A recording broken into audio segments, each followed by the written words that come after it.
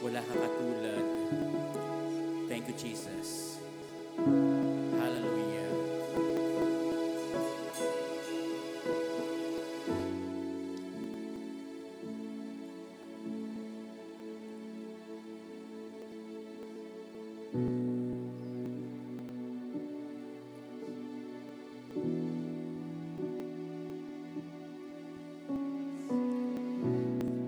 Hallelujah.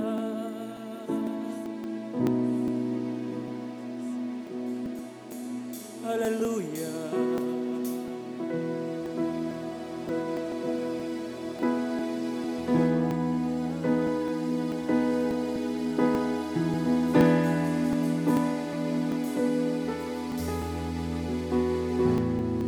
Yakapin po natin ang Diyos sa ating kalagitnaan. Nais niyang ipadama sa atin ang kaniyang yakap at haplos. Dahil sa kanyang kabutihan, kaya tayo patuloy na binubuhay ng kanyang biyaya.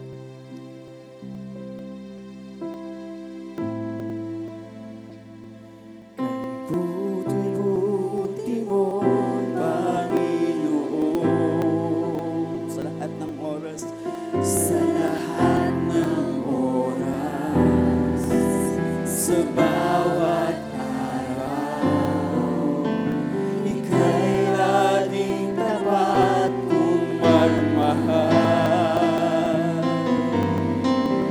Ang iyong kawa ay magpasaway. Ipahayag natin kay buti-buti niya sa lahat ng pagkakataon. Kay buti-buti mo, Panginoon, sa lahat ng oras, sa bawat araw, ika'y laging tapat kong magmahal. Ang iyong kawa ay mapasawalang hanggang. Pinupuri, sinasamba kita. Time to worship the Lord. Diyos, Time to worship the Lord in spirit and in truth. tunay ngang ika'y walang katulad. Tunay ngang ika'y di nagbabago. Mabuti ang Diyos na sa akin ay nagmamahal. Kay buti-buti mo, kay buti-buti mo, Panginoon, sa lahat ng oras. God, ihanda mo ang aming mga puso.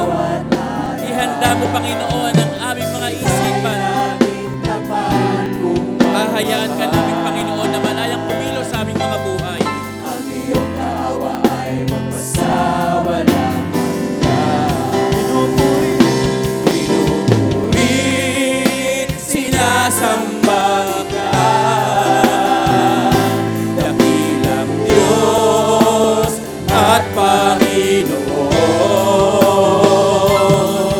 Tunay ngang ika'y walang katulad.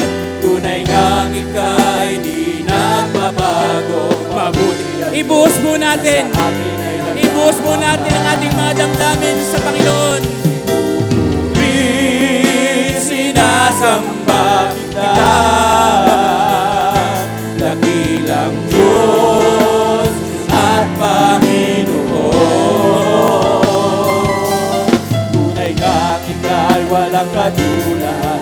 Tunay ngang ika'y di nagbabago. Mabuti ang Diyos na sa akin ay nagmamahal.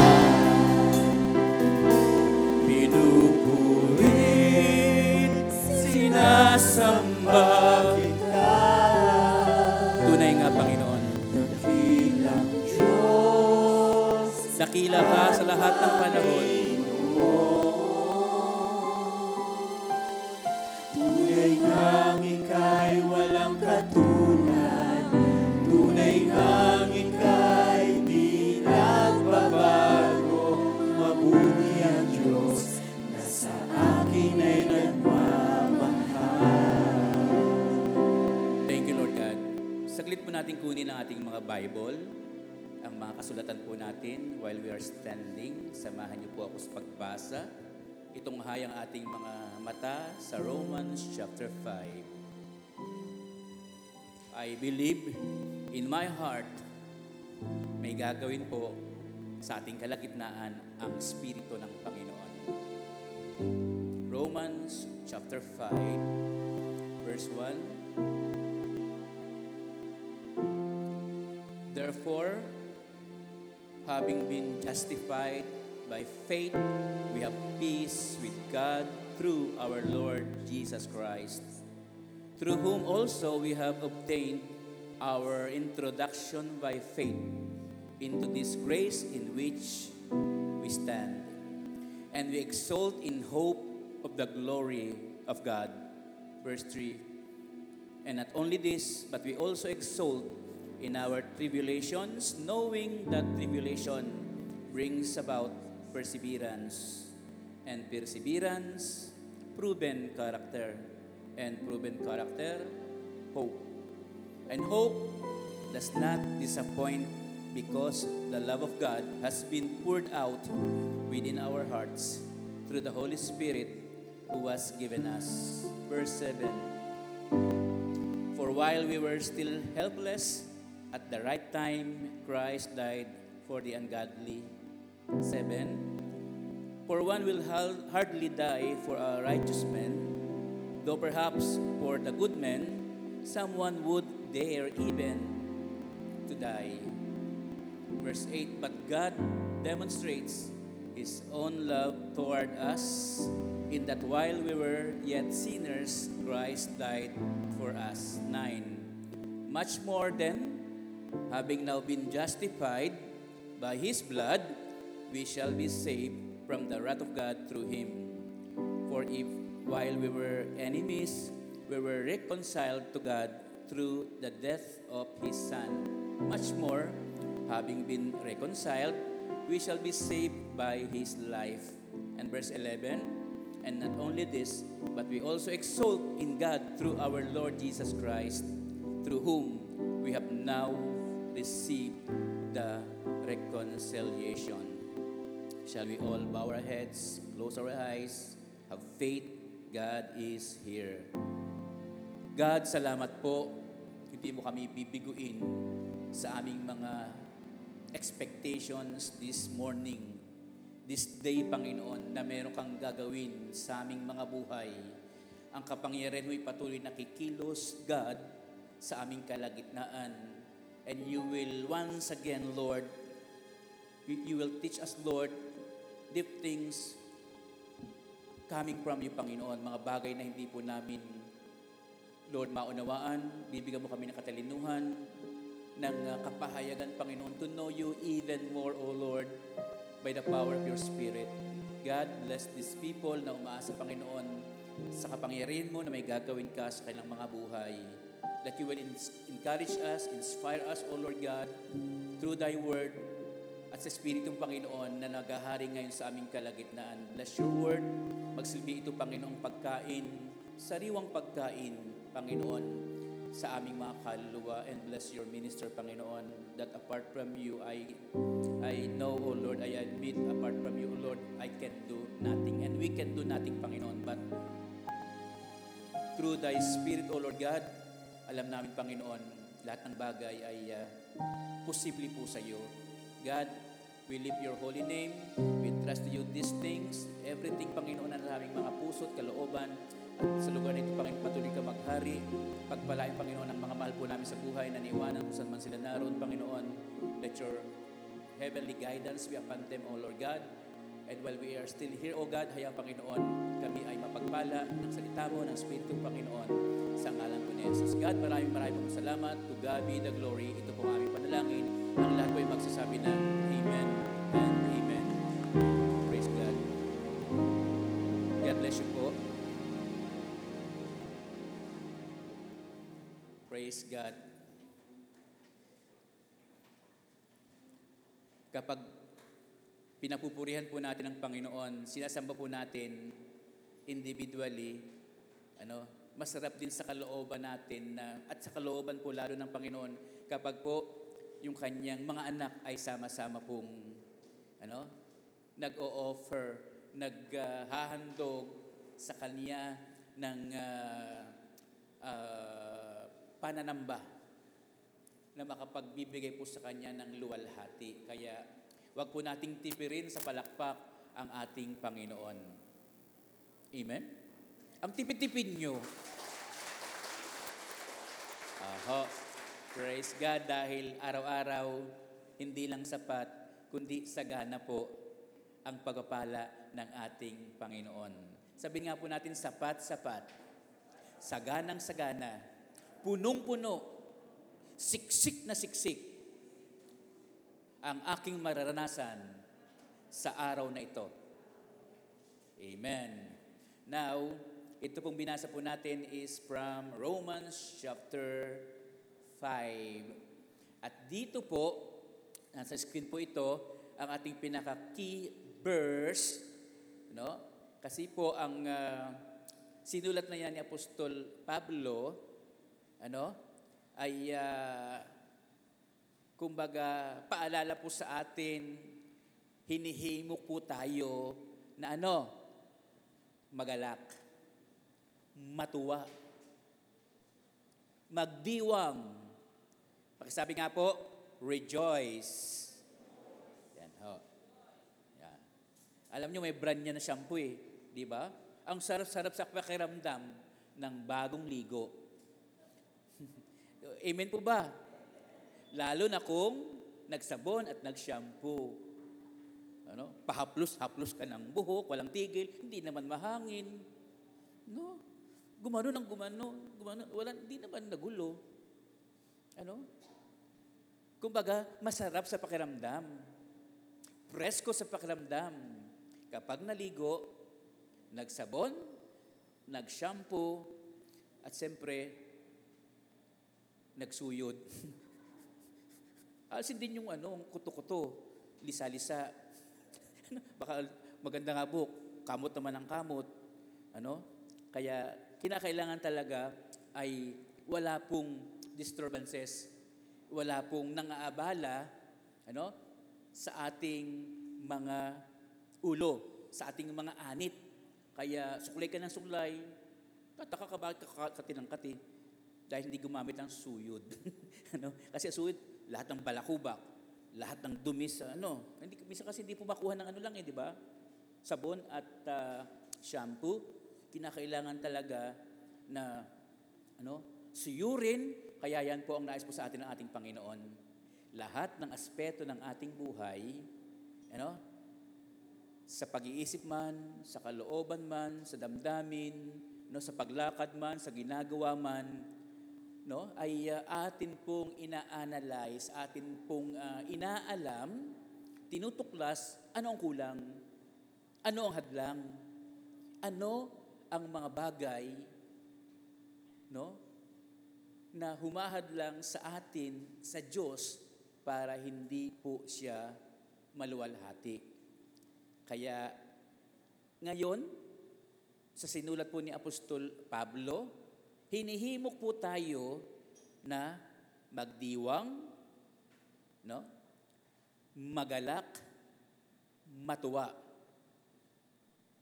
Amen. Pakisabi sa katabi mo, rejoice! Magdiwang! Palakpakan po natin ang God. Verse 5, ito po ang ating key verse. Sa verse 5, Rani, sa verse 5, sabi po dyan, kita niyo po ba?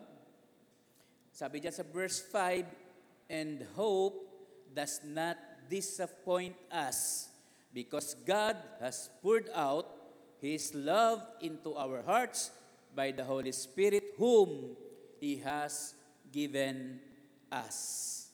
Hindi tayo nabibigo sa ating pag-asa. Hindi tayo nabibigo sa ating pag-asa. And JIL Church Leadership, sa pangunguna ng ating Presidente and Spiritual Director, Brother Eddie Villanueva, has declared that this year, 2021, is God's triumphant hope. Sabi nga po, God's triumphant hope. One more time, God's triumphant hope. 2021 is ang tagumpay ng pag-asa, no? Ang tagumpay ng Diyos ng pag-asa. Ibig sabihin, yun pong ating inaasahan ay may katagumpayan sa Diyos. There is victory. We will come out as victorious, successful, matagumpay, nananagumpay, sapagkat yung ating inaasahan ay ibinigay na ng ating Panginoon. Kaya 2021 is God's triumphant hope. As we declare this,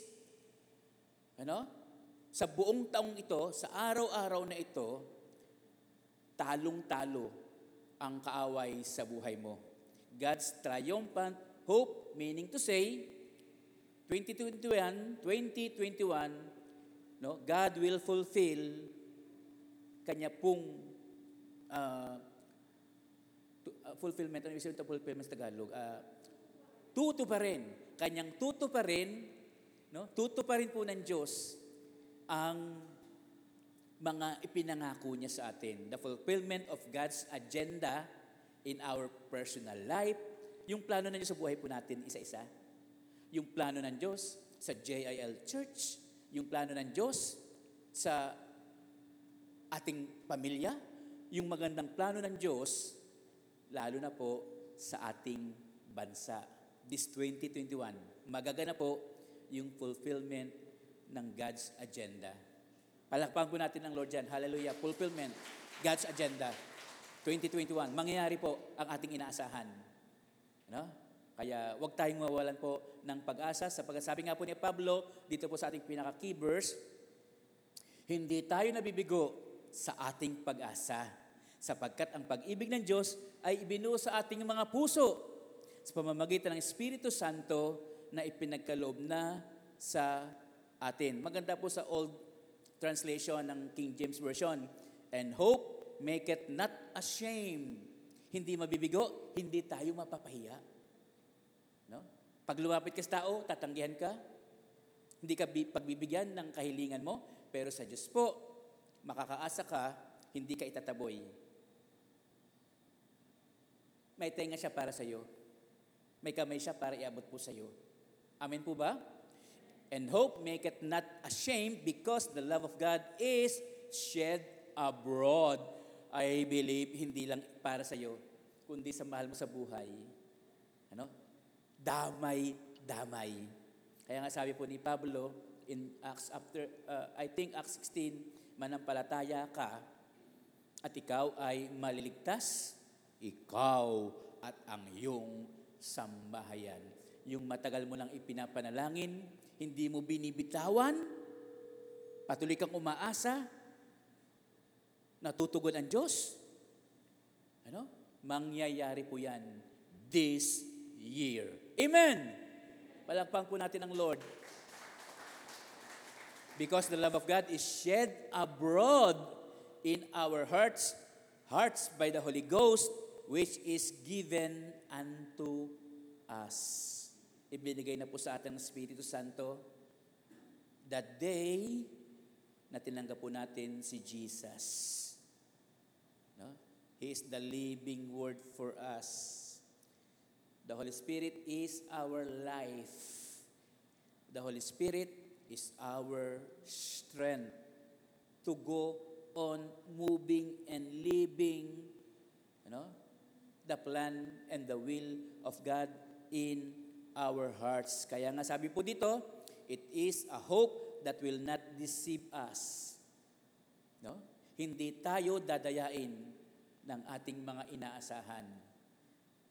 Yung inaasahan mo, hinihiling mo sa Diyos, ay totoo pong ipagkakaloob at tutugunin ng ating Panginoon. This hope will not disappoint us because it is sealed with the Holy Spirit as a spirit of love. Dahil umaasa ka bilang anak ng Diyos, mahal ka niya, yung inaasahan mong yan, ay tinatakan ng Espiritu Santo at dahil anak ka ng Diyos, mahal ka ng Diyos, ipagkakalob sa iyo ang iyong pangangailangan na inaasahan. Palakpakan po natin ang God. Kumbaga, no? Mabangong samyo o pabango. Kumbaga, parang sa atin, yung pag-ibig ng Diyos na yan, na hindi nagbabago, na laging sariwa, no? Ay pabango sa atin. Kumbaga tuwing umaga, pagbukas mo ng bintana o pintuan, ang sumasalubong po sa iyo ay ang amoy ng mga halaman. Yung amoy ng bagong umaga. Dahil ang pag-ibig ng Diyos ay laging sariwa, araw-araw. At tayo, no? Nananampalataya sa Kanya, sumusunod sa Kanya, naglilingkod sa Kanya, ang nagsisilbi rin namang pabango, halimuyak, yung pabango, halimuyak, para po sa Kanya. Kaya pakisabi sa katabi mo, kay buti-buti ng Panginoon. Balakpakan po natin ang Lord. Amen. Now,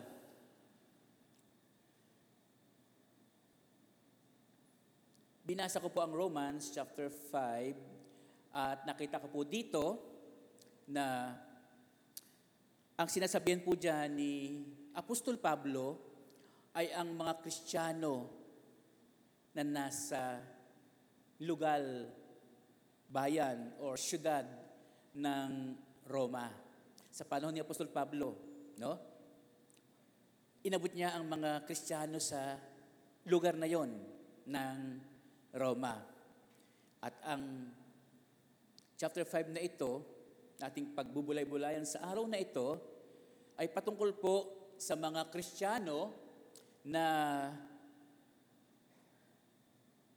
tinubos, na nakakilala.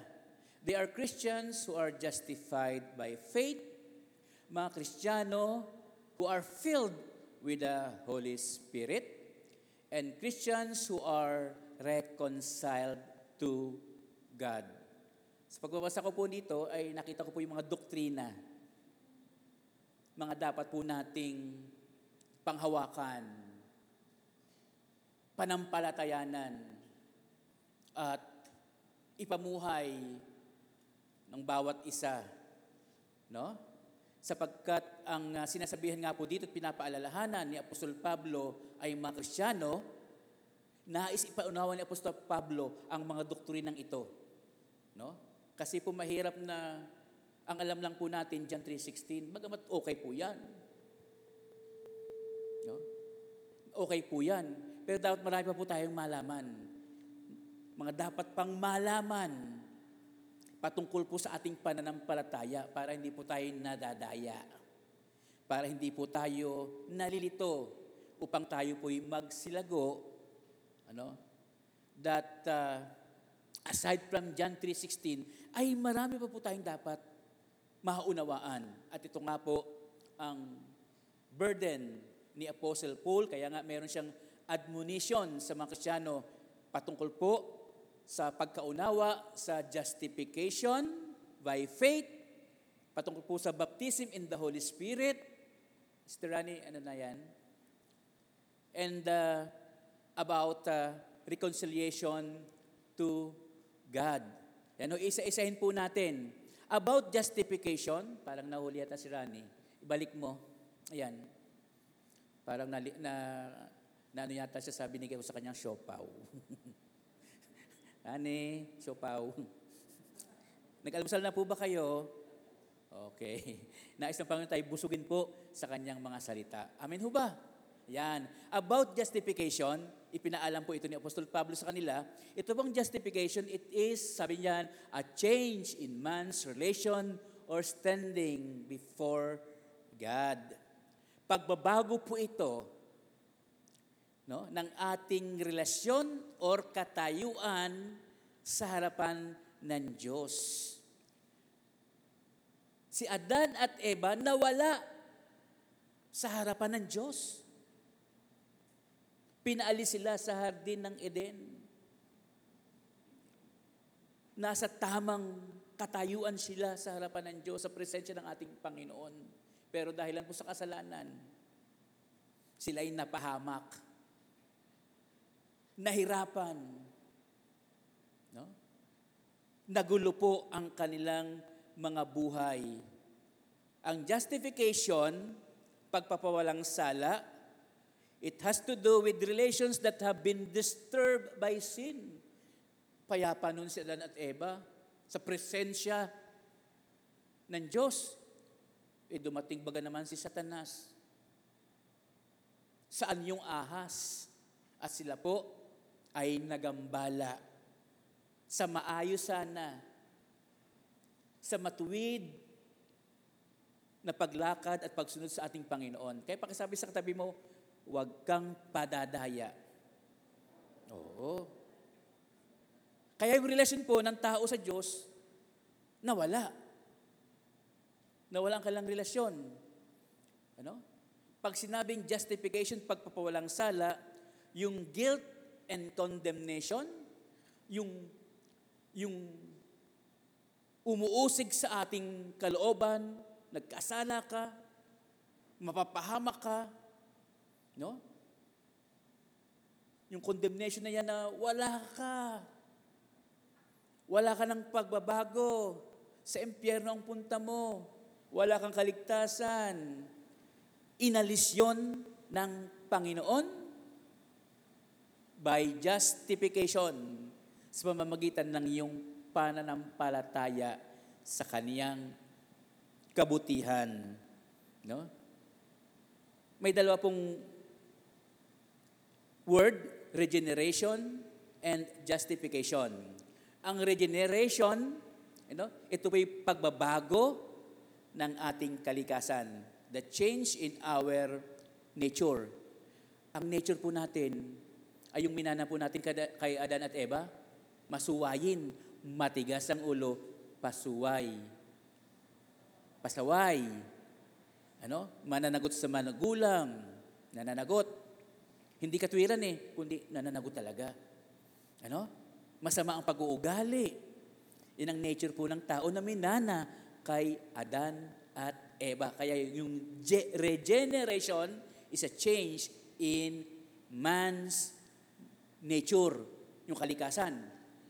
Pero may tinatawag pong another word or process, at ito naman po yung justification, ito naman po yung pagbabago ng ating katayuan sa harapan ng Diyos, a change in man's standing or relation before God. Dahilan po sa justification, pagpapawalang sala, sa pamamagitan ng pananampalataya kay Jesus dahil sa kanyang ginawa sa krus ng Kalbaryo, yung pagiging hiwalay natin sa Diyos, ay napabalik po tayo sa Kanya at tayo po ngayon nakakaharap po sa Kanya at nakakanig po natin siya sapagkat tayo po ay pinawalang sala niya na dahil nanampalataya tayo dahilan po sa ginawa ng ating Panginoong Jesucristo. Palakpakan po natin ang Lord. Kaya nga po itong Romans chapter 5, doctrinal po ito. Doktrina. Na kinakailangan po nating maunawaan. Ito naman pong baptism in the Holy Spirit, Rani. Yan. Sisikit ka, Rani, sa kakasabi ko ng pangalan mo. Kasi di po natin siya kasama dito, linggo-linggo, nandun po siya sa itaas. Malapit po siya sa Diyos doon. Tayo nasa ibaba pa. Itong baptism in the Holy Spirit. Yan. In Acts chapter 2, verse 4, yung mga alagad ng ating Panginoon Yesus ay napuspos po ng Espiritu Santo at sila po ay nagsimulang magsalita ng iba't ibang wika. Mga salita at wika, languages ng Holy Spirit. At pwede rin naman, hindi kanilang katutubong salita or language. Kasi po pwede, ikaw, Bisaya, nagsasalita ka ng waray, bigla, nagbikulano ka. Thanks din po yun. No? Wika ng tao na hindi mo naman pinag-aralan, natutunan. At pwede rin naman po na wikang ibang bansa. Abay, nakapag-ano ka? Espanyol, pwede po. Kasi Espiritu Santo eh. Kasi po may kapangyarihan ng Diyos. No? Magsalita ka ng wika ng tao, no? Na hindi mo na pag-aralan. Magsalita ka ng wika ng mga anghel na hindi mo naman inimbento. John chapter 7 verse 37, mula sa kaibuturan ng iyong puso ay dadaloy, babalong, no? Ang tubig na nagbibigay buhay, ano? Yun ang Espiritu Santo. Kapag ikaw ay napuspos ng kanya pong banal na Espiritu, nagkakaroon po ng supernatural experience, hindi pangkaraniwan, kakaibang karanasan, no? Sa Diyos, sa tulong ng Espiritu Santo. Kaya dito mga alagad, no? Hindi nila alam kung nilang sinasabi, pero sila po, ano? Nakapagsalita ng ibang wika, ibig sabihin po, nakita po sa kanila at narinig po sa kanila ang kapangyarihan ng ating Panginoon. Baptism in the Holy Spirit is a promise of God. Pangako yan. Ipinangako yan sa bawat mananampalataya. Luke chapter 11, 11 to 13. Ano? Kung ang inyong anak ay humihingi ba ng ahas, ay bibigay nyo ng ahas pang hiningi. Ano? Pwede baka maging pet. Pwede kung gusto ng ahas. Pero hindi naman laging ganon. Kung ang inyong anak ba humihingi ng isda, bibigay nyo ng ahas. Kung humihingi ba ng itlog, bibigay nyo ng alakdan. Makakasama yun sa kanila. Ano? Pero kung yung mga masasamang ama ay nagbibigay ng mabubuting bagay, sabi pa ng verse 13, ang inyo pa kayang anak, ama sa langit, ang hindi ipagkaloob sa inyo, ang Espiritu Santo, bilang ama natin siya sa langit. Nahihingi po yan. Tinatanggap po yan. Sapagkat yan ang ipinangako sa atin ng ating Panginoon. Yung baptism in the Holy Spirit. Kaya humanda po kayo maya-maya. Ano?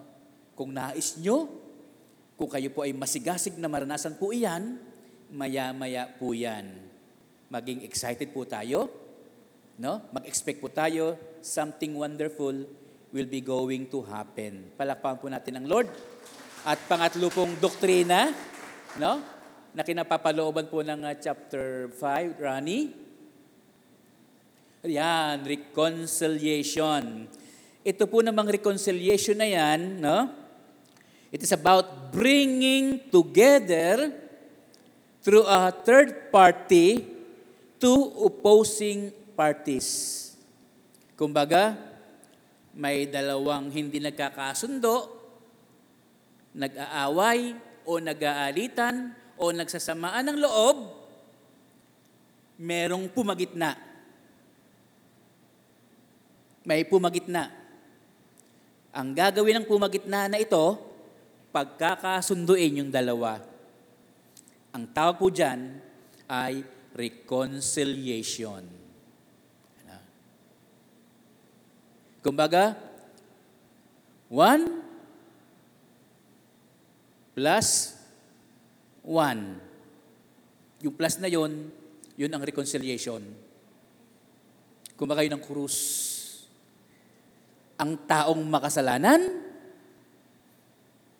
ang Diyos na banal, makasalanan, hindi makakalapit sa Diyos, papunta sa kapahamakan, kabiguan, karamdaman, apoy ng impyerno, dahil sa banal na Diyos, maibiging Diyos,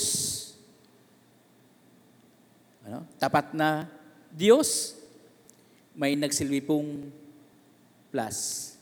May nag-reconcile po sa tao na makasalanan at sa Diyos na matuwid at banal, at ito yung krus na yon, yung plus na yon, ay ang ating Panginoong Jesus. And that is, ang tawag po dyan sa prosesong yan, reconciliation. Pinagsama, pinagkasundo At nung magkasundo, dahil humingi ng patawad, nanampalataya kay Yesu Kristo sa ginawa sa krus ng Kalbaryo, naging anak siya ng Diyos. At yun po tawag po dyan ay regeneration. Babaguhin na po yung taong ito sa tulong ng Espiritu Santo. Naunawaan niyo po ba aking sinasabi? Amen? Palakpan po natin ang Lord. Now, pagbulay-bulayin po natin ang passage na ito ng Romans chapter 5 verses 1 to 11. At dyan po yung makita po natin truly na Diyos po ay Diyos ng pag-ibig. Rani, Diyos ng pag-ibig po ang Panginoon. Ano? At yan po ang naranasan ni Apostol Pablo. Sabihin nga po natin, God is love. Mahal ako ng Diyos. No? At ang expectation niya po sa atin, no, mahalin natin siya in return at ipadama rin po natin, ipahayag natin, yung ating pagmamahal sa ating kapwa. God is love.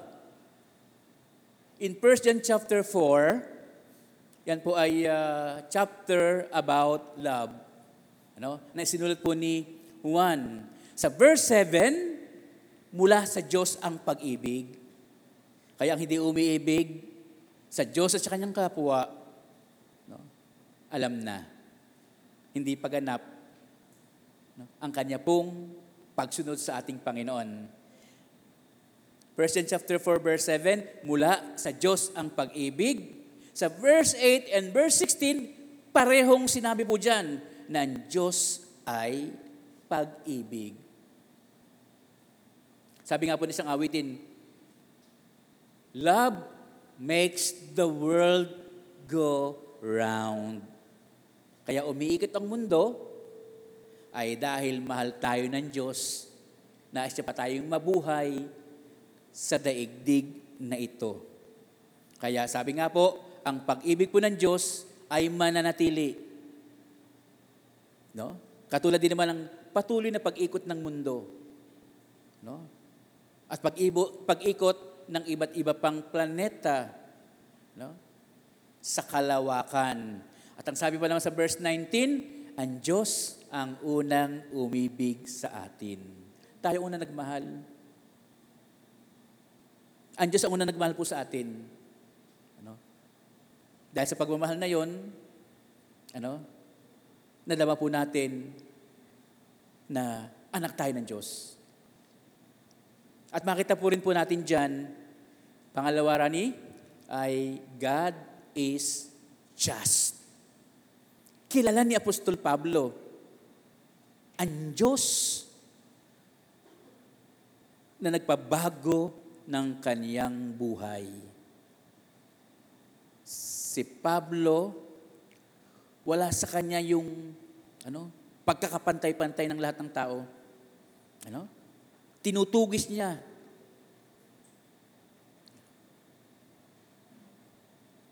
Kanyang hinuhuli, pinapatay.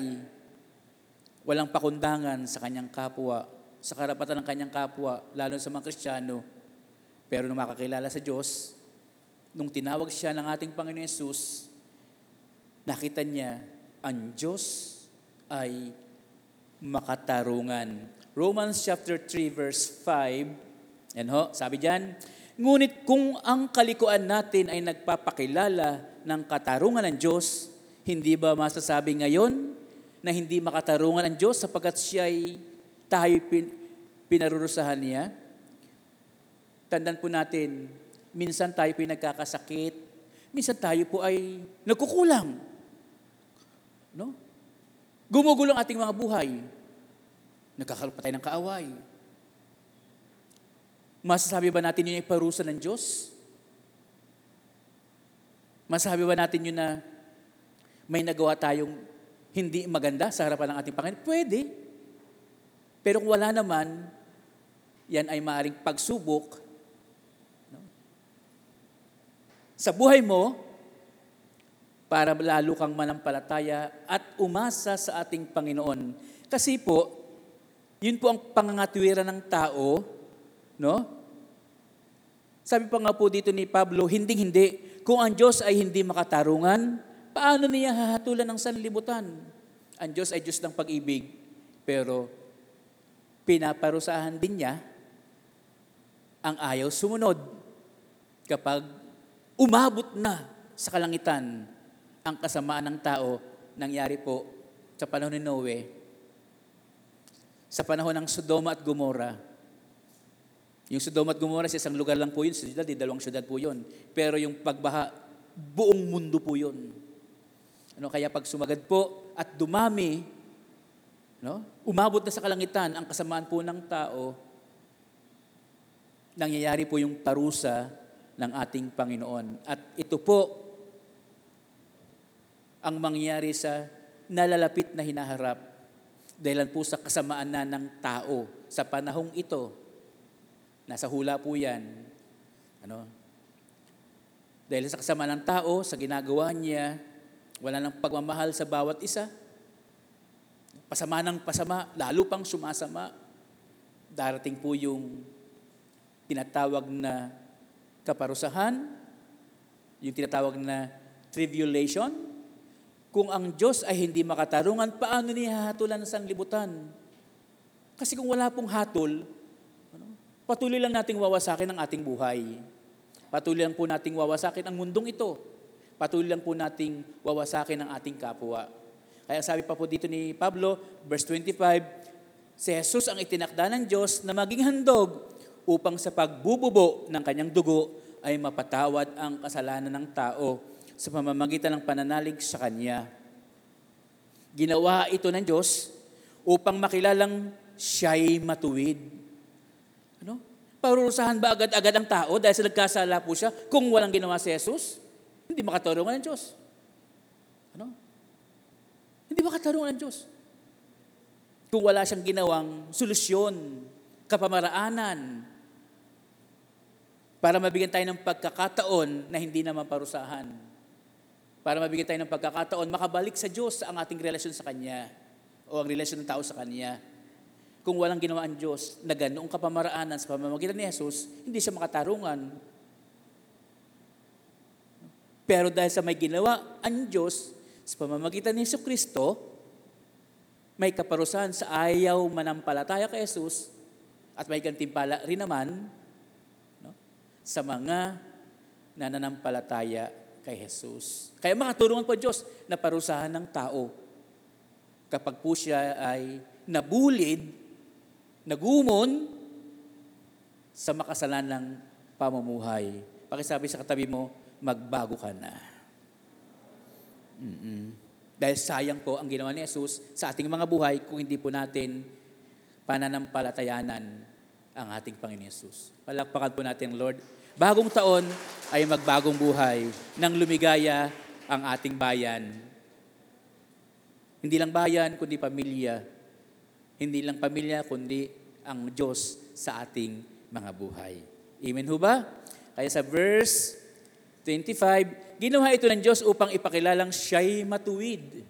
Sapagkat nung una, nagtimpi siya, nagpigil po siya, at ipinagpaumanhin ang mga kasalanang nagawa ng mga tao. Since Jesus Christ died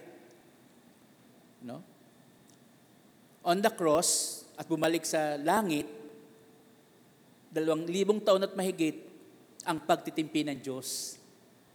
Kasi, nung mamatay siya sa krus ng Kalbaryo, tinuos ang kasalanan ng tao. At mula nung siya muling mabuhay, sa loob ng mahigit 2,000 taon, patuloy siyang nagtitimpi, pero pagdating po ng panahon ay talaga pong darating po siya upang gantimpalaan, upang parusahan din naman ang ayaw kumilala at ang gustong kumilala sa ating Panginoon.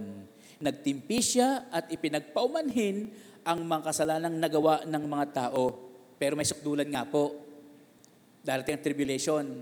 At hindi na po yan mararanasan yung kapighatiang matindi na hindi pa nararanasan ng tao nung siya po'y likhain, at mabuhay sa mundong ito, mas matindi kaysa malaking baha, mas matindi kaysa sa Sodoma at Gomora ang mangyayari po, sunod-sunod.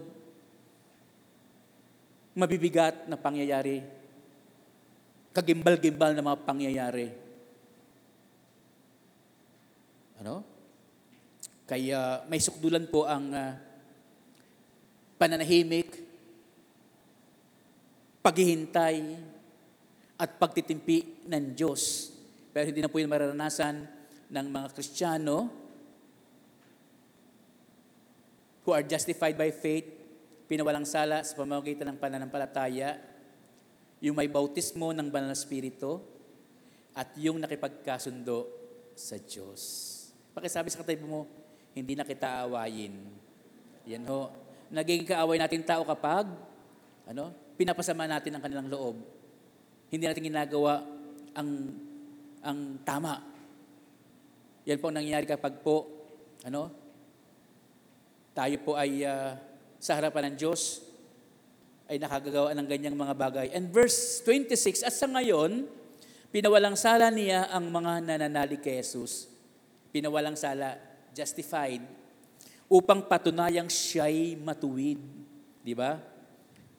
God nagkaroon ng bridge, highway, skyway, patag na landas para makarating sa Diyos dahil sa ginawa po ng ating Panginoong Jesus. Pinawalang salang tao, nakakatawid na, nakakaabot na sa Diyos. Kaya ang Lord ay Diyos ng pag-ibig, matuwid po siya, at nais niyang, pangatlo, iligtas ang buhay ng lahat. God saves.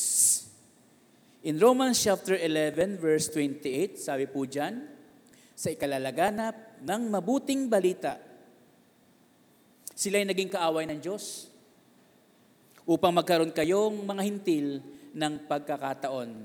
Ang mga Hudyo, ayaw kilalanin ang mabuting balita na si Jesus talaga ang daan ng kaligtasan. Naghihintay pa sila ng tagapagligtas. Kaya ayaw nilang paniwalaan. Dumating na yung paraan ng Diyos na si Jesus ang kaligtasan ng kanilang bansa. Kaya tinakwil nga si Jesus, ipinako nga sa krus.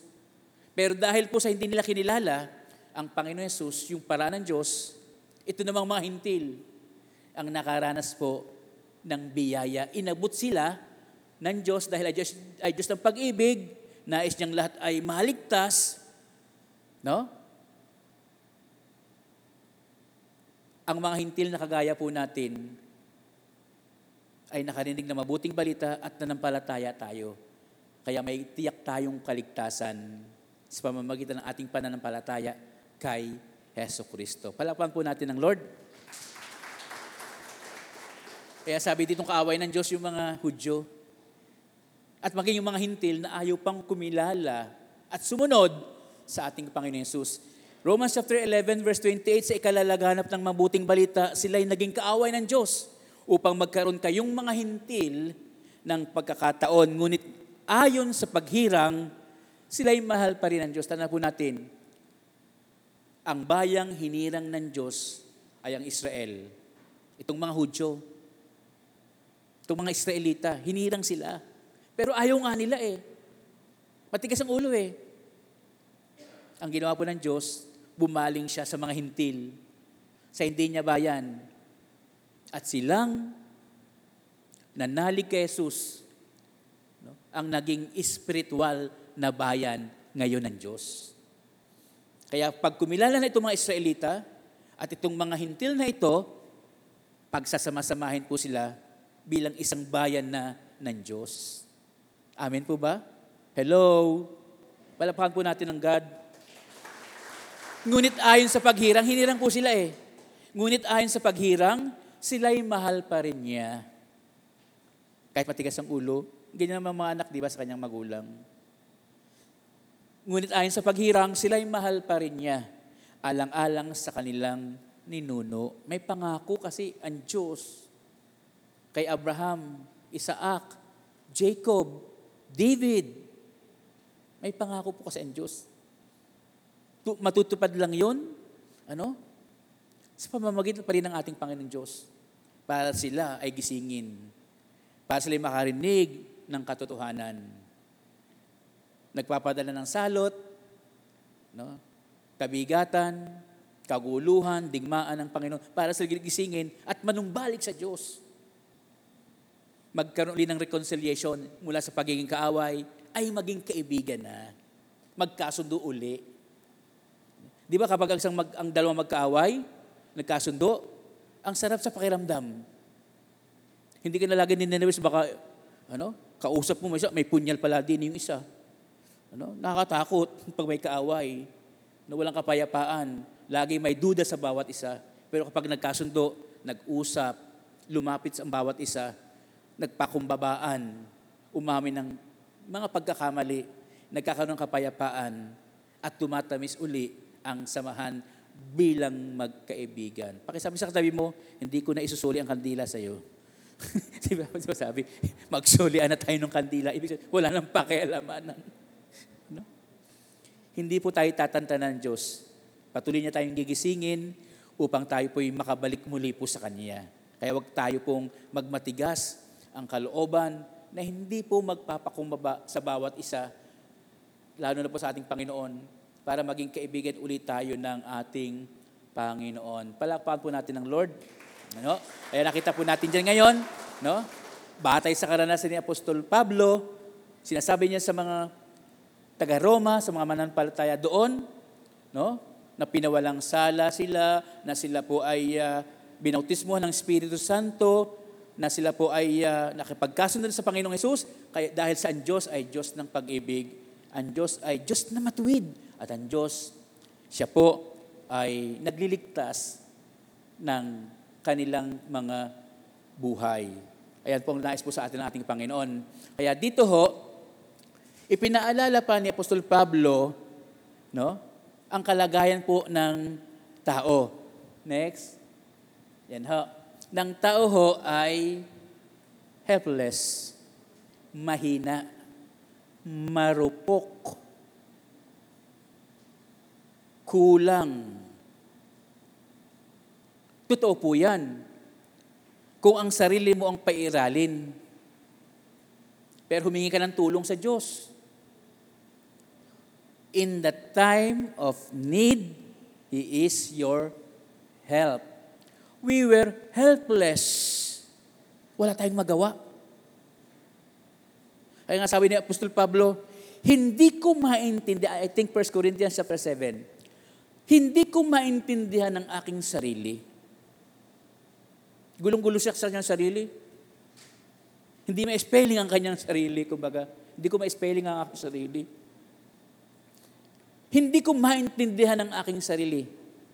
Ang ayaw kong gawin, ang siya kong ginagawa. At ang gusto kong gawin, hindi ko ginagawa.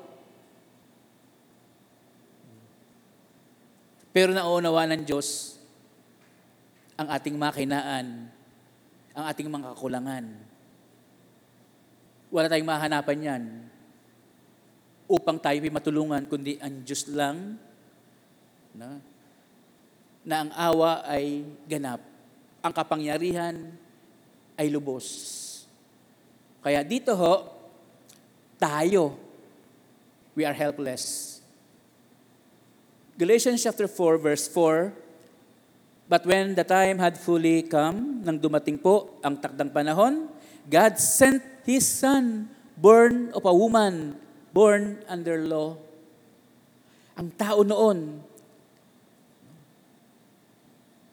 watak-watak mga relasyon, kulang na kulang sa mga pangangailangan po nila.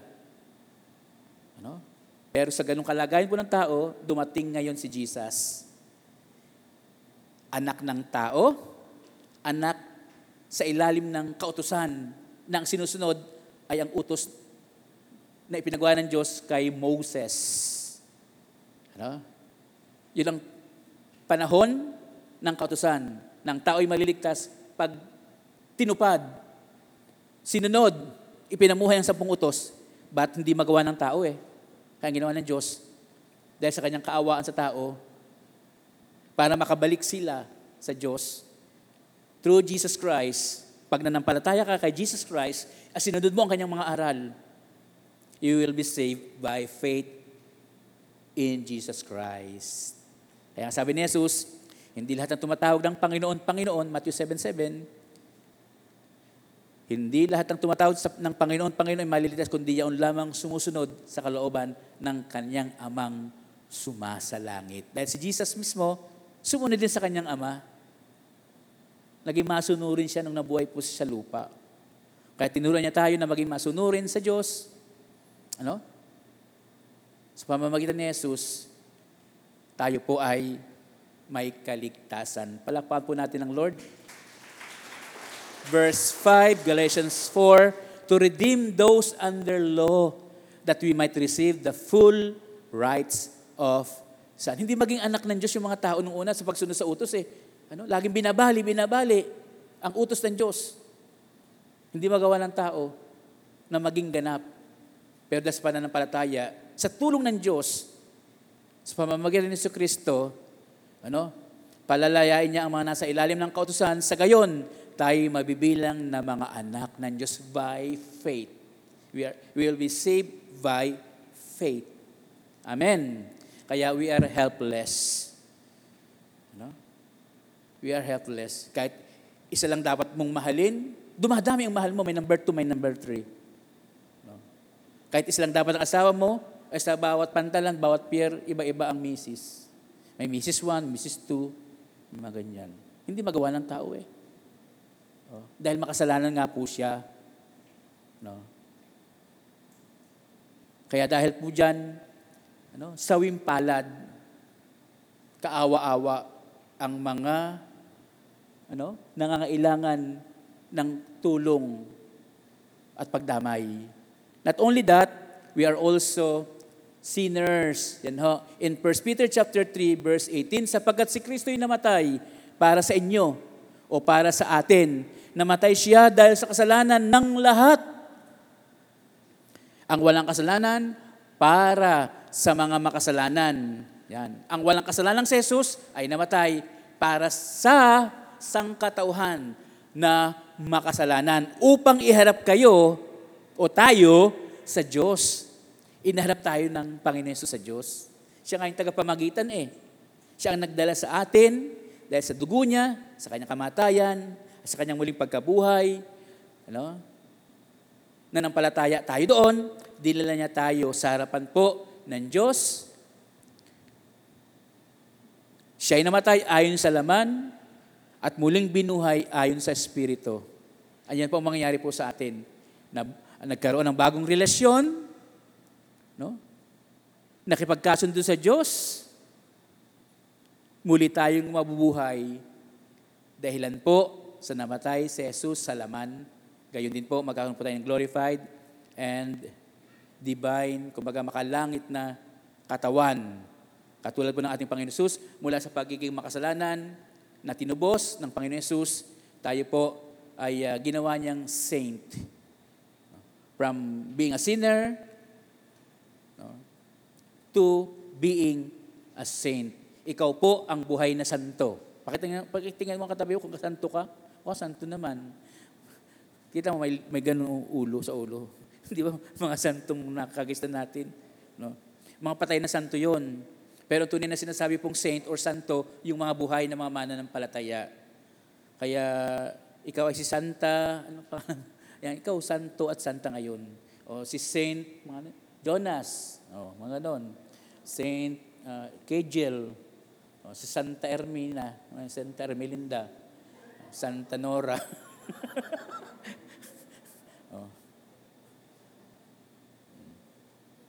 Palakpakan po natin ang Lord. Sinners. Tayo po ay may hina, makasalanan, at number 3, tayo po sa harapan ng Diyos. Kaya po tayo pinawalang sala, nais tayong hindi na maging kaaway ng Diyos. Enemies. We were enemies. Kapag hindi ka sumusunod sa Diyos, kaaway ka. Kaya nga sabi diba ni Jesus, those who are not with me or for me is against me. Ang hindi panig sa akin ay laban sa akin. It's either you are black or white. In the dark or in brightness. Kay Jesus o sa kaaway. Isa lang dapat. Hindi pwedeng isang paa mo, dilim. Isang paa mo, liwanag. Ano ka, nanganganay? Wala anakin, kasi kayo may pagdurusa eh. Dapat isa lang. Para kumpleto ang init o kumpleto ang lamig. No? Kumpleto ang hirap, kumpleto ang saya. Kung mainit ka sa pananampalataya. Kung malamig ka. Kaya ayaw ng Panginoon yung 50-50. Mainit kung mainit, malamig kung malamig. Kaya we were sinners, Colossians chapter 1 verse 21. Dati, kayo'y malayo sa Diyos at naging kaaway niya. Dahil sa inyong kasamaan. Wow. Ito pala tayo sa Diyos, enemies of God. Kaaway tayo. Dahil hindi sinunod din na Adan at Eva yung utos ng Diyos kayo, naging kaaway sila ng katwiran. Pinalis sila. Ano? Kaya nga sabi, do not sleep with the enemies. Kaaway mo, patutulugin mo sa bahay mo, baka hindi ka na magising. Marami ka ng saksak.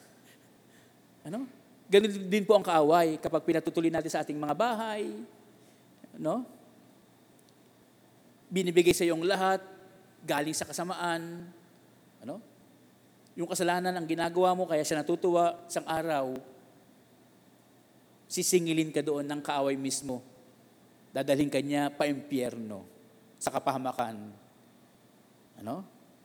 Ayaw ng Diyos yun, nais niya sa ating mga tahanan, sa ating mga puso, si Jesus ang siyang naghahari. Sapagat ang iniisip ng Diyos para po sa atin ay ang kabutihan. Jeremiah 29:11, hindi siya nagplano ng kabiguan para po sa atin o kapahamakan man para po sa atin. Sabi po dito sa Colossians 1:21, dati kayo'y malayo sa Diyos at naging kaaway niya dahil sa inyong kasamaan.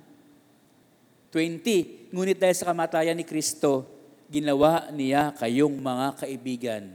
Si Abraham ba yun? Sabi niya, I am a friend of God. Wow.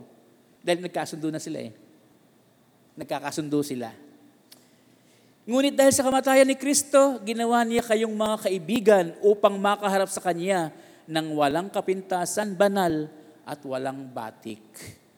Bilang kaibigan, ang Diyos, lahat ng isipin mo, lahat ng problema mo, lahat ng takot mo, ibigay mo sa Kanya.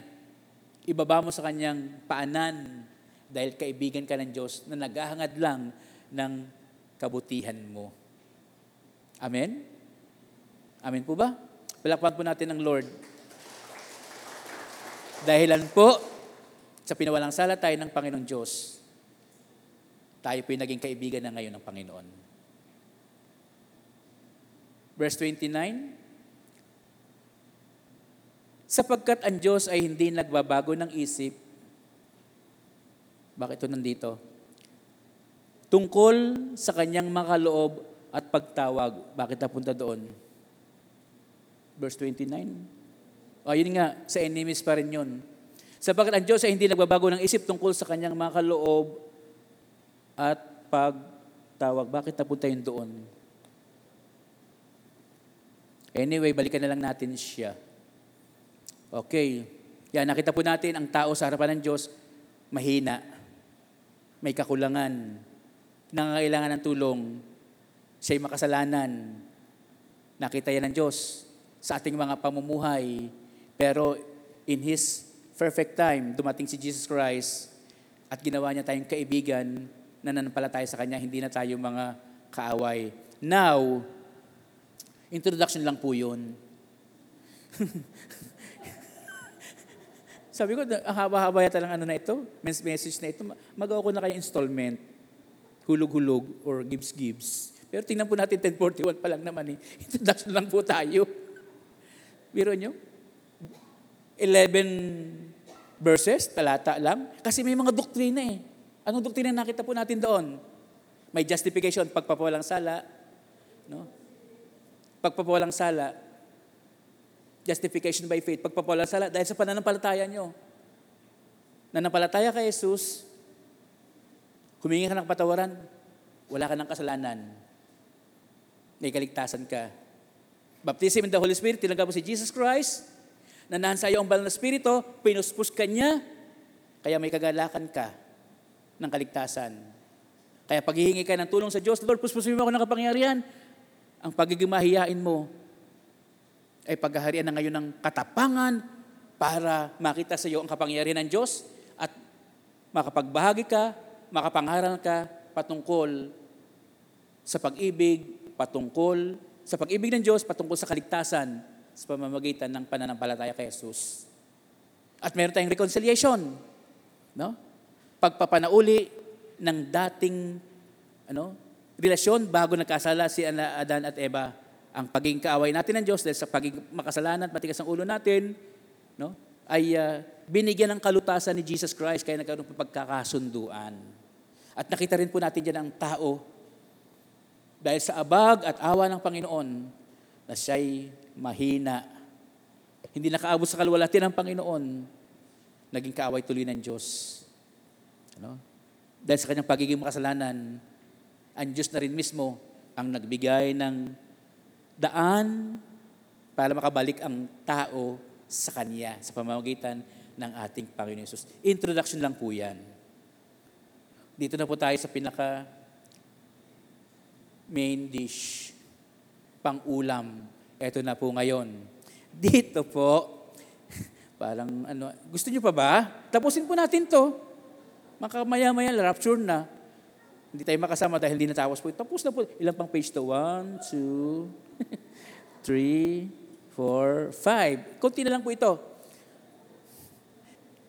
Huwag ko kayo mainip. Magsulat po kayo. Ito ngayon.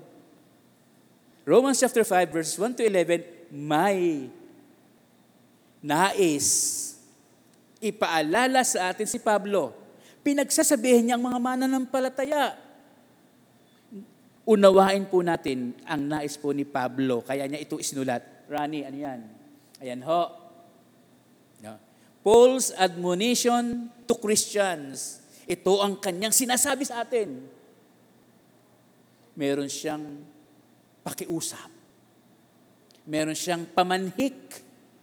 Meron po siyang nais ipaalala po sa atin. Hinihimok tayo ni Pablo. Ano yan? To rejoice in the hope of the glory of God.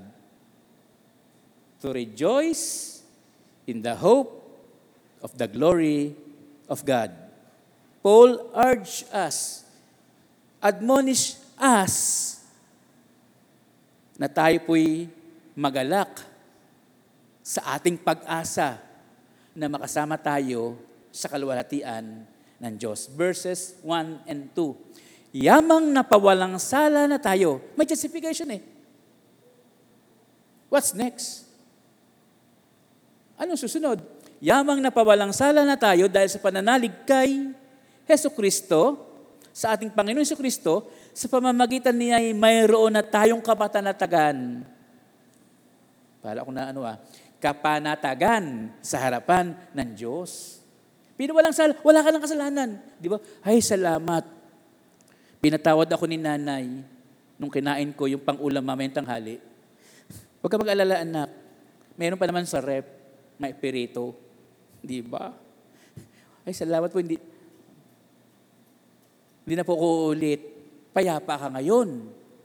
Meron na tayong kapanatagan sa harapan ng Diyos. Verse 2. Sa pamamagitan nga niya, tinatamasa natin ang kagandahang loob ng Diyos. Wow! No? The goodness of God is always, we are always experiencing His goodness. Tinatamasa natin ang kagandahang loob ng Diyos at lubos tayong nagagalak sa ating pag-asa na makakasama sa Kaniyang kaluwalhatian. Wow! Kapag nagpipray ka, dahil pinatawad ka ng Panginoon, nararamdaman mo ang liwa-liwanag sa silid mo. Damang-dama mo ang kanyang presensyang naroon sa tabi mo, kasama mo. Hindi lamang po yun, hanggang sa kabilang buhay, sa kanyang kaluwalhatian, ikaw ay kanyang makakasama. Kaya nga sabi doon, rejoice in the glory of God. Ibig sabihin, mayroong access. May pantawag ka, may load ka.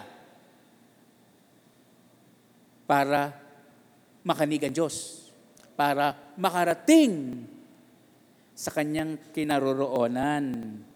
It is the duty of those who hope for heaven to rejoice in that hope.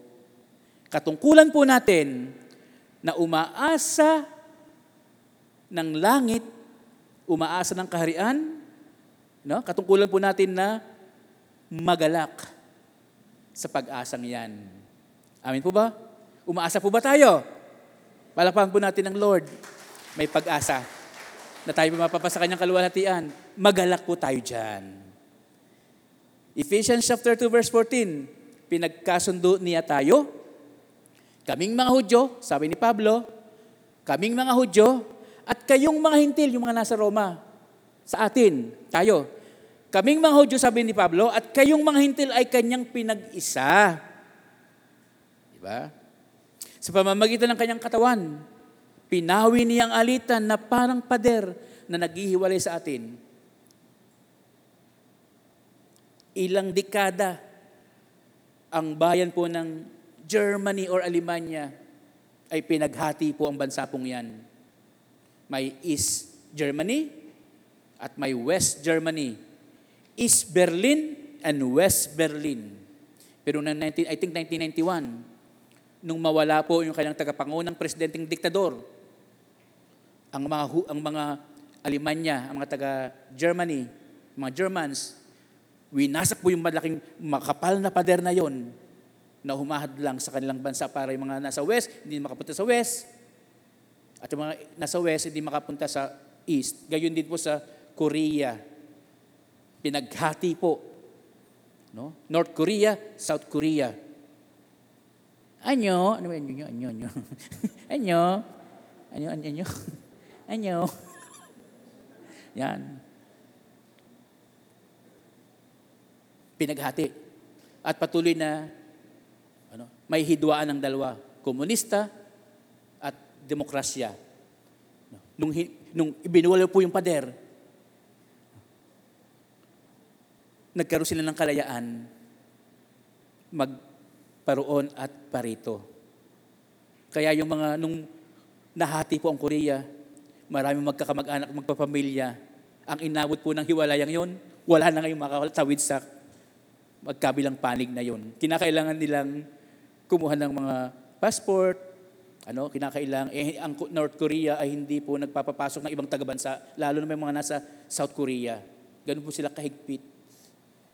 Samantalang ang South Korea na nanagana sa kayamanan ng kalang bansa, sa kabila namang yung kapamilya nilang naiwanan sa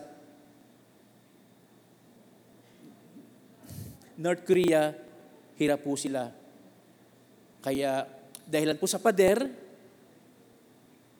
dahilan po sa pinalaya si Adan at Eva, naglagay ang Diyos sa paraiso na magbabantay po doon na hindi na muling makakabalik. Ito pong si Adan at Eva makabalik sa paraiso. Pero nagkaroon po ng solusyon pa rin ng Diyos dahil maawain po siya at mahabagin, matuwid ang Diyos. Ginawa si Jesus ang tulay para makarating uli ang tao sa isang buhay na kalugod-lugod at kasiyasiya. Kaya pakisabi sa katabi mo, congratulations. Oo. Makakahati ka, makakaranas ka ng kaluwalhatian ng Diyos, kaya dapat po tayong magalak po dyan. Hebrew chapter 10, verse 19, kaya nga mga kapatid, tayo'y malaya nang makapapasok sa dakong kabanal-banalan dahil sa kamatayan ni Jesus. Rejoice in the hope of the glory of God. And sa pamamagitan po ng rapture, makasama niya po tayo. And after 1,000 years, 1,000 years, nasa bagong langit at bagong lupa na po tayo. At masaksihan natin ang kaluwalhatian ng ating Panginoon. Rejoice.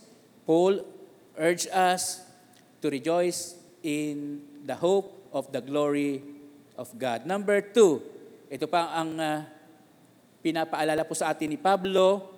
Paul urged Christians to rejoice in their tribulations. Magalak kahit may pagsubok. Magalak kahit may kapighatian. Kaya hindi lahat ng kabiguan ay dapat damdamin ng kawalan ng pag-asa dahil hindi mo lang alam na ang dahilan noon, kadalasan dahilan noon ay para po ikaw ay tumatag, para magpatuloy na umasa sa gagawin pa ng ating Panginoon. Rejoice in your or in their tribulation or trials. Verse 3, yan, tingnan nyo, walang pag-asa, nakalagi nakaganon. Isip ng isip, wala nang maisip, magulong isip.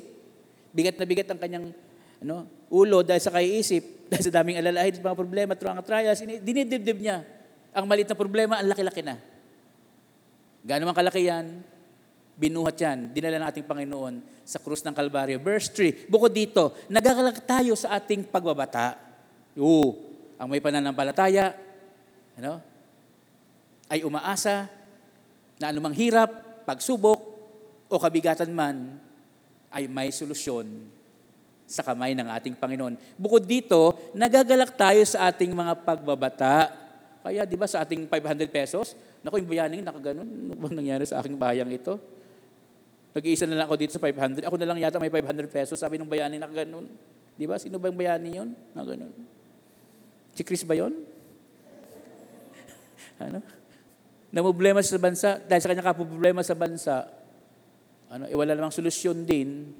Kaya ang pagbabago po ay nasa bawat isang Pilipino. Ang pagbabago ng ating bansa.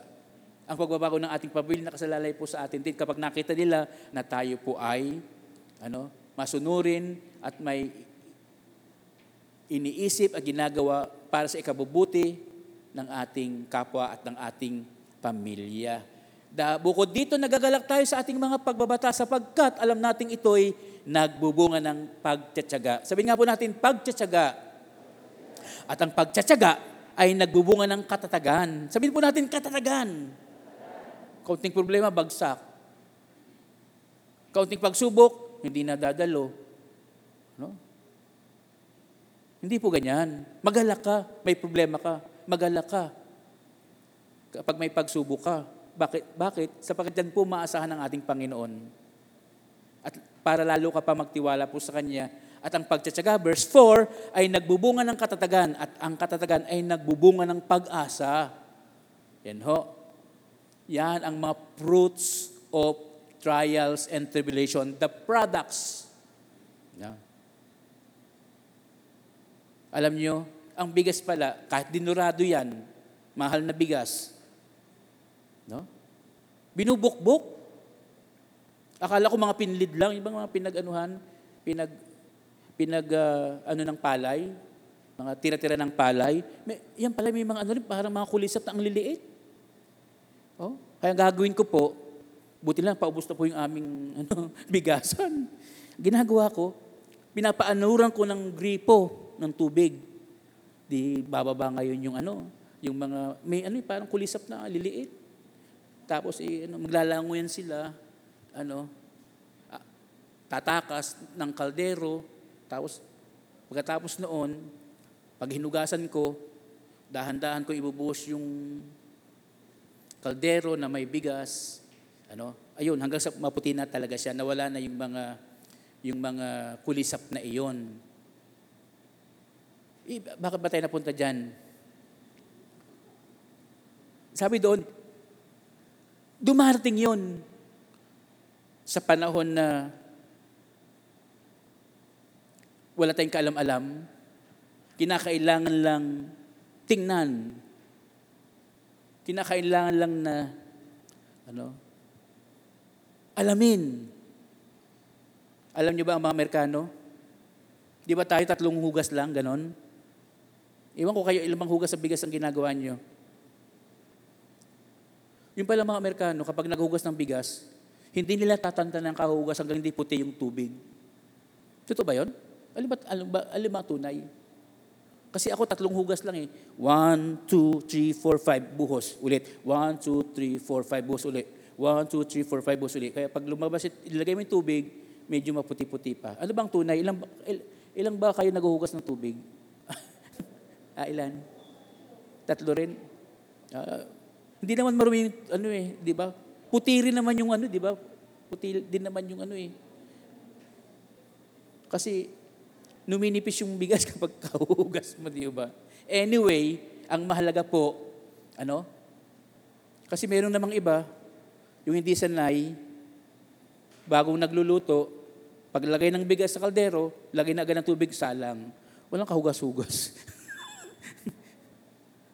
Anyway, ganoon din po, tayo, bilang mga Kristyano, kinakailangan, sa paglapit natin sa Panginoon, nagpapahugas tayo ng dugo ng ating Panginoon Yesus. Para sa kanyang harapan, magamit niya po tayo para sa kanyang kapurihan. Sa kanyang harapan, ay makanig po natin siya. Dahil nilinis ang ating mga puso't isipan at tayo po ay handa ng tumanggap sa Kanya at tayo po ay maging masarap na sinaing sa Kanyang harapan. Di ba, tandaan nyo, alam nyo, kayo naman, di ba habang kumukulo yun, ang bango-bango. Ewan ko sa inyong bigas, kung amoy NFA. Anyway, ganun din, may amoy din yun. Di ba habang niluluto kumukulo, alam nyo yung, kaya siya kumukulo, dahilan po sa problema, dahil po sa init. Kaya ka lalalim sa panalangin mo. Kaya ka magsisikap na makalapit sa Diyos dahil may problema ka. Hinahayaan ng Diyos na ikaw ay subukin, bigyan ng kabigatan, para lalo ka pang lumalim, para maging masarap kang sinaing na bigas at maging kanin sa harapan po natin. Kaya nga po itong pagsubok, ito pong kapighatian na yan po ay pamamaraan ng Diyos upang tayo po ay tumatag, magtiyaga, at patuloy na umasa. Pasa saan ba? Maluluto din ang bigas na yan.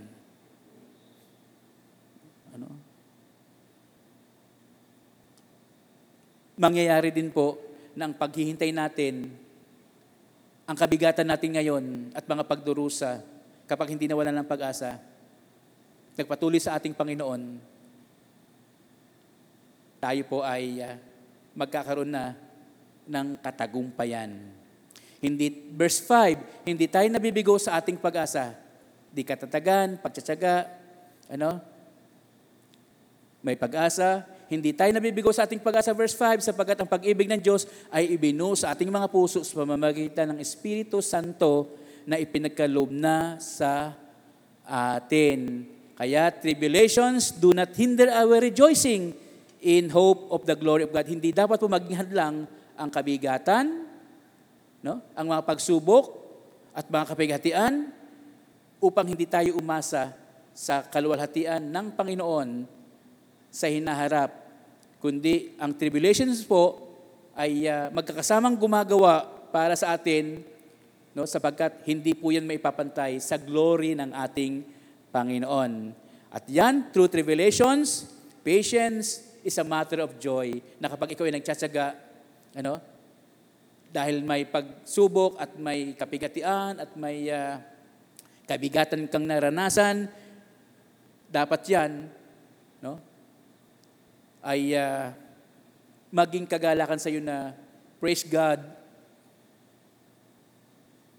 dadamayin ako ng Panginoon. Maranasan ko ang kanyang kagalakan. Kaya let us experience hope in our lives. Kaya nga, pagkatapos ng tribulations or kabigatian or trials, we will come forth as gold.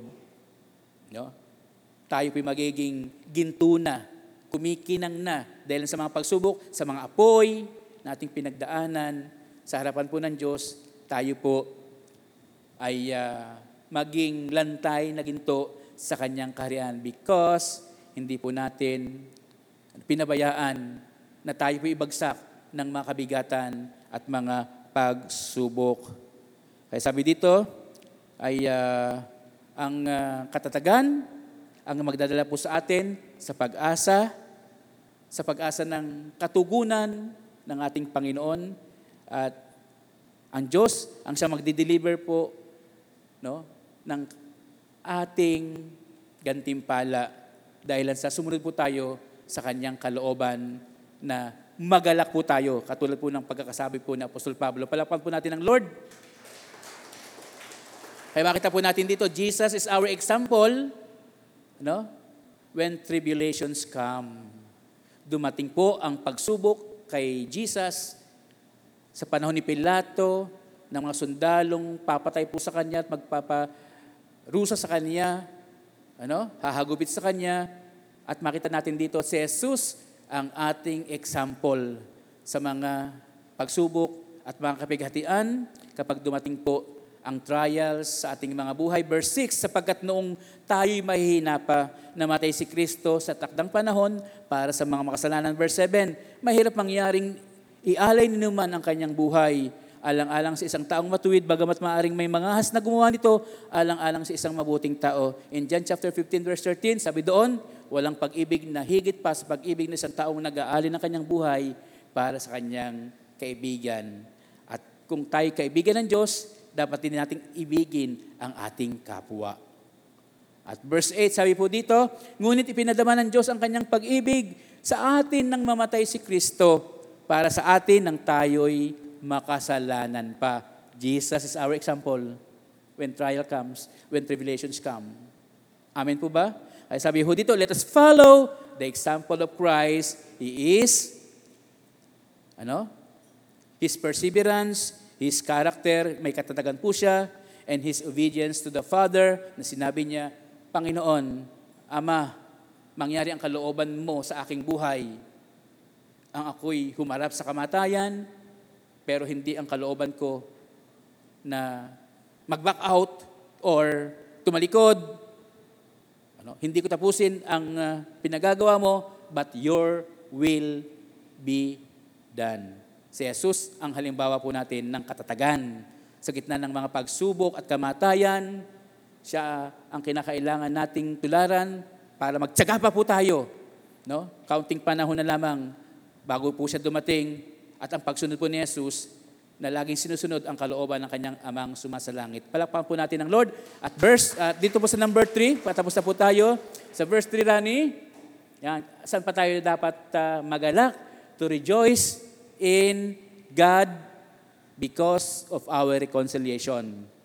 Rejoice in God of our reconciliation. Magalak tayo sa Diyos dahil sa tayo mga naging kaibigan na ng Panginoon, hindi nakaaway dahil sa nagkaroon ng kasunduan. Verse 9, at ngayong napawalang sala na tayo sa pamamagitan ng kanyang dugo, lalo ng tiyak na maliligtas tayo sa puot ng Diyos sa pamamagitan niya. Without reconciliation, galit-galit.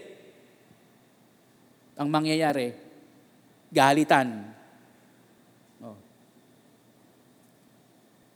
Verse 10, dati tayo yung mga kaaway ng Diyos, ngunit ngayon tinatanggap na niya tayong mga kaibigan alang-alang sa pagkamatay ng kanyang anak, kaya tiyak ang pagkaligtas natin sa pamamagitan ng pagiging buhay ni Kristo.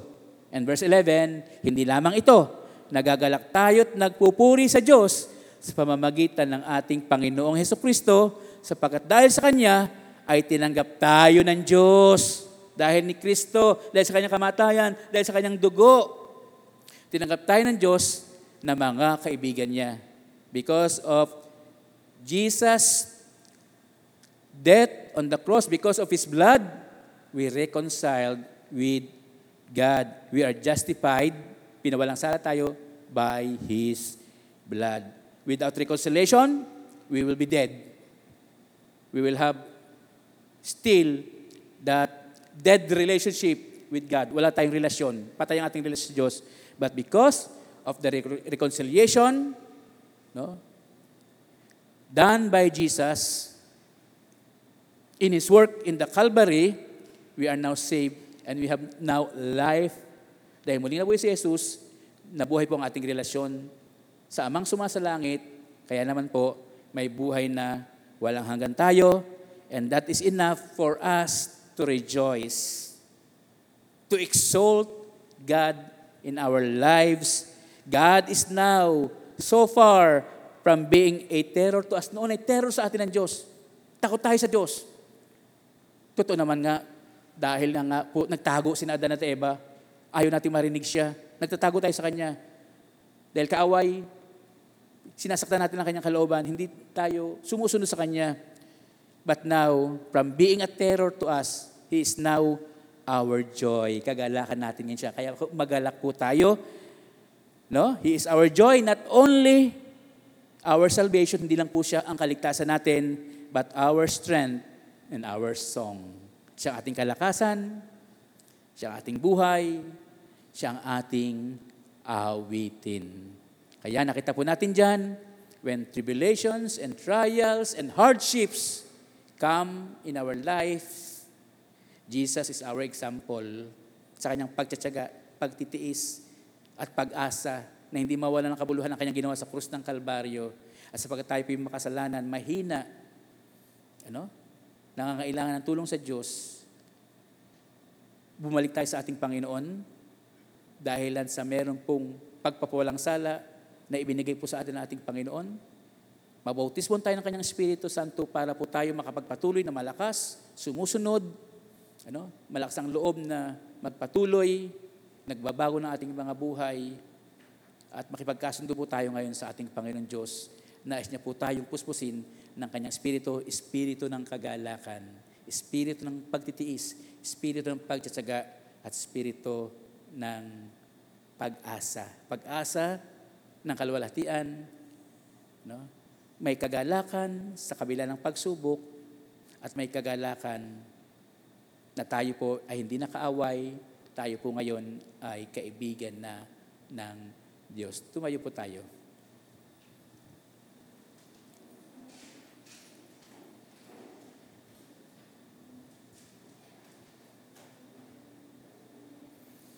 I hope na tayo po ay natuto. Amen po ba?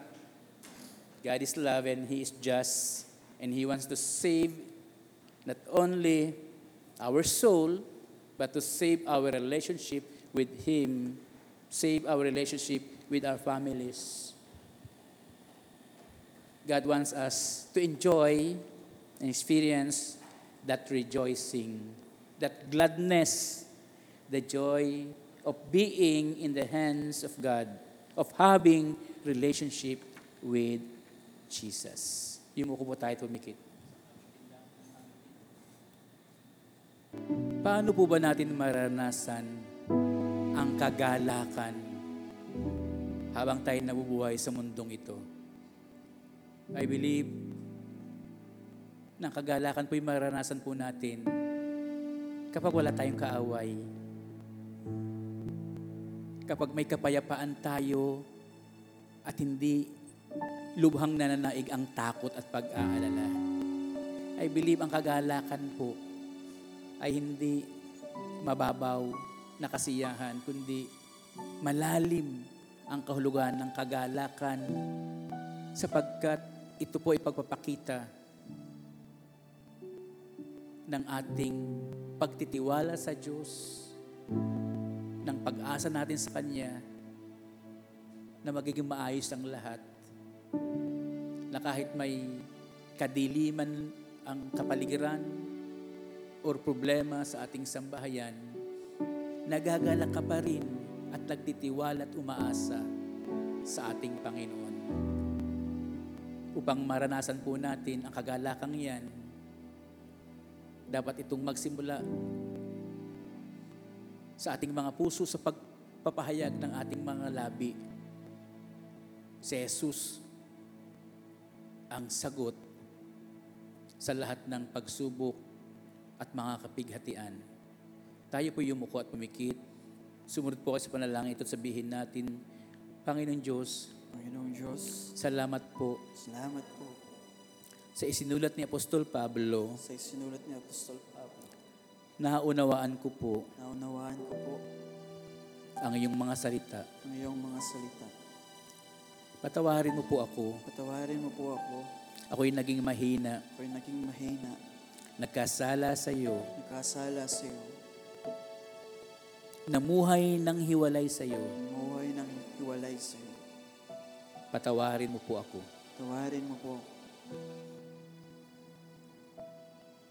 Hugasan mo po ako ng dugo ni Jesus po ni Jesus. Linisin mo po ang aking isipan. Linisin mo po ang aking isipan. Tuwirin mo po ang aking daan. Tuwirin mo po ang aking daan. Nag-alinlangan po ako. Nag-aalinlangan po ako. Panginoon, Panginoon, salamat po. salamat po. Ako'y mahal ng Diyos. Ako'y mahal ng Diyos. Ako po'y nananampalataya. Ako po'y nananampalataya. At umaasa ngayon At umaasa ngayon na ako'y tutulungan mo. na ako'y tutulungan. Babaguhin ang aking buhay. Papaguhin ang aking buhay. Patatatagin Tatatagin ang aking relasyon sa iyo ang aking relasyon sa iyo. at relasyon ko sa aking pamilya. At relasyon ko sa aking pamilya. Panginoon, salamat po. Panginoon, salamat po. Hinahayaan ko Nahayaan ko na sa oras na ito, na sa oras na ito, tanging si Jesus lang tanging si Jesus lang ang maghahari, ang maghahari, ang magbabago magbabago ng aking buhay ng aking buhay. at tutulong sa akin. Tutulong sa akin.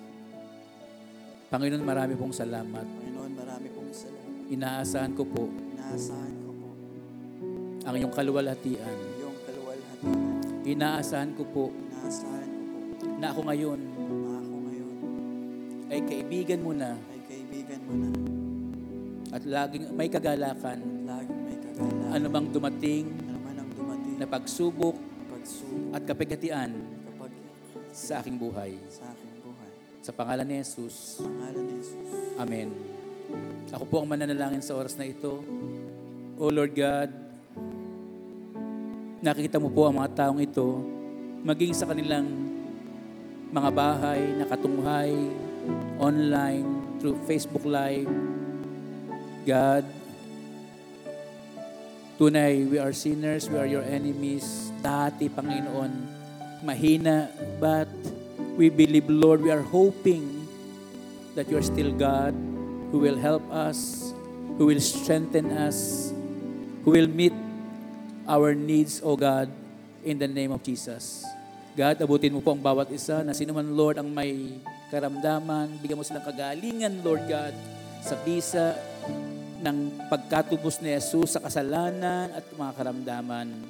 Sila, Panginoon, na may kaguluhan, may mga kaaway, Panginoon, na tumatakot sa kanila. God, ikaw po ang magtanggol sa iyong mga anak at bigyan mo silang kapayapaan ng pagtitiwala sa iyo, Panginoon, ng pag-asa. All things will work together for good, those who loves you, Panginoon, in the name of Jesus. Sila, Panginoon, walang trabaho at pinagkakakitaan. Lord, give them wisdom, Lord, that their livelihood and their needs, O God, ay patuloy pong matugunan. Bigyan mo sila, Panginoon, opportunity and chances, Panginoon, na sila ay kumita sa magandang kapamaraanan in the name of Jesus. Lord, sa mga nagkakahiwalay, hindi nagkakasundo ang miyembro ng kanilang mga pamilya, Panginoon, God, reconcile their relationships with their loved ones, Panginoon, ng mga magkaaway, ay magkasundo na, ang magkasamaan ng loob, ay magkaunawaan na sa bisa, Panginoon, ng iyong kapangyarihan. Lord, tugunan mo ang pangangailangan ng iyong kapwa, mga binanggit ko man o hindi. God, alam mo po ang kanilang kalagayan, their tribulations, their trials, their hardships, their needs, O Lord. Wala pong bagay na mahirap po sa iyo. Kahit Lord, inaasahan po namin, hindi mo kami bibiguin, Panginoon, sa oras na ito. God, salamat po. We just received your goodness and your mercy and your provisions and your blessing, Panginoon. Tinatanggap na namin, Panginoon, ang lahat ng ito sapagkat, Lord, tunay, God's triumphant hope is now we are declaring, Panginoon, sa aming mga buhay, sa aming pamilya at sa bansang ito, Panginoon, ang tagumpay, Panginoon, na ibinigay mo sa amin na pag-asa ay magaganap, matutupad, Panginoon, in our lifetime. Not only this year, Panginoon, but all throughout the years, Panginoon, in the name of Jesus. God, maraming salamat. To God be the glory. Amen and amen. Hallelujah.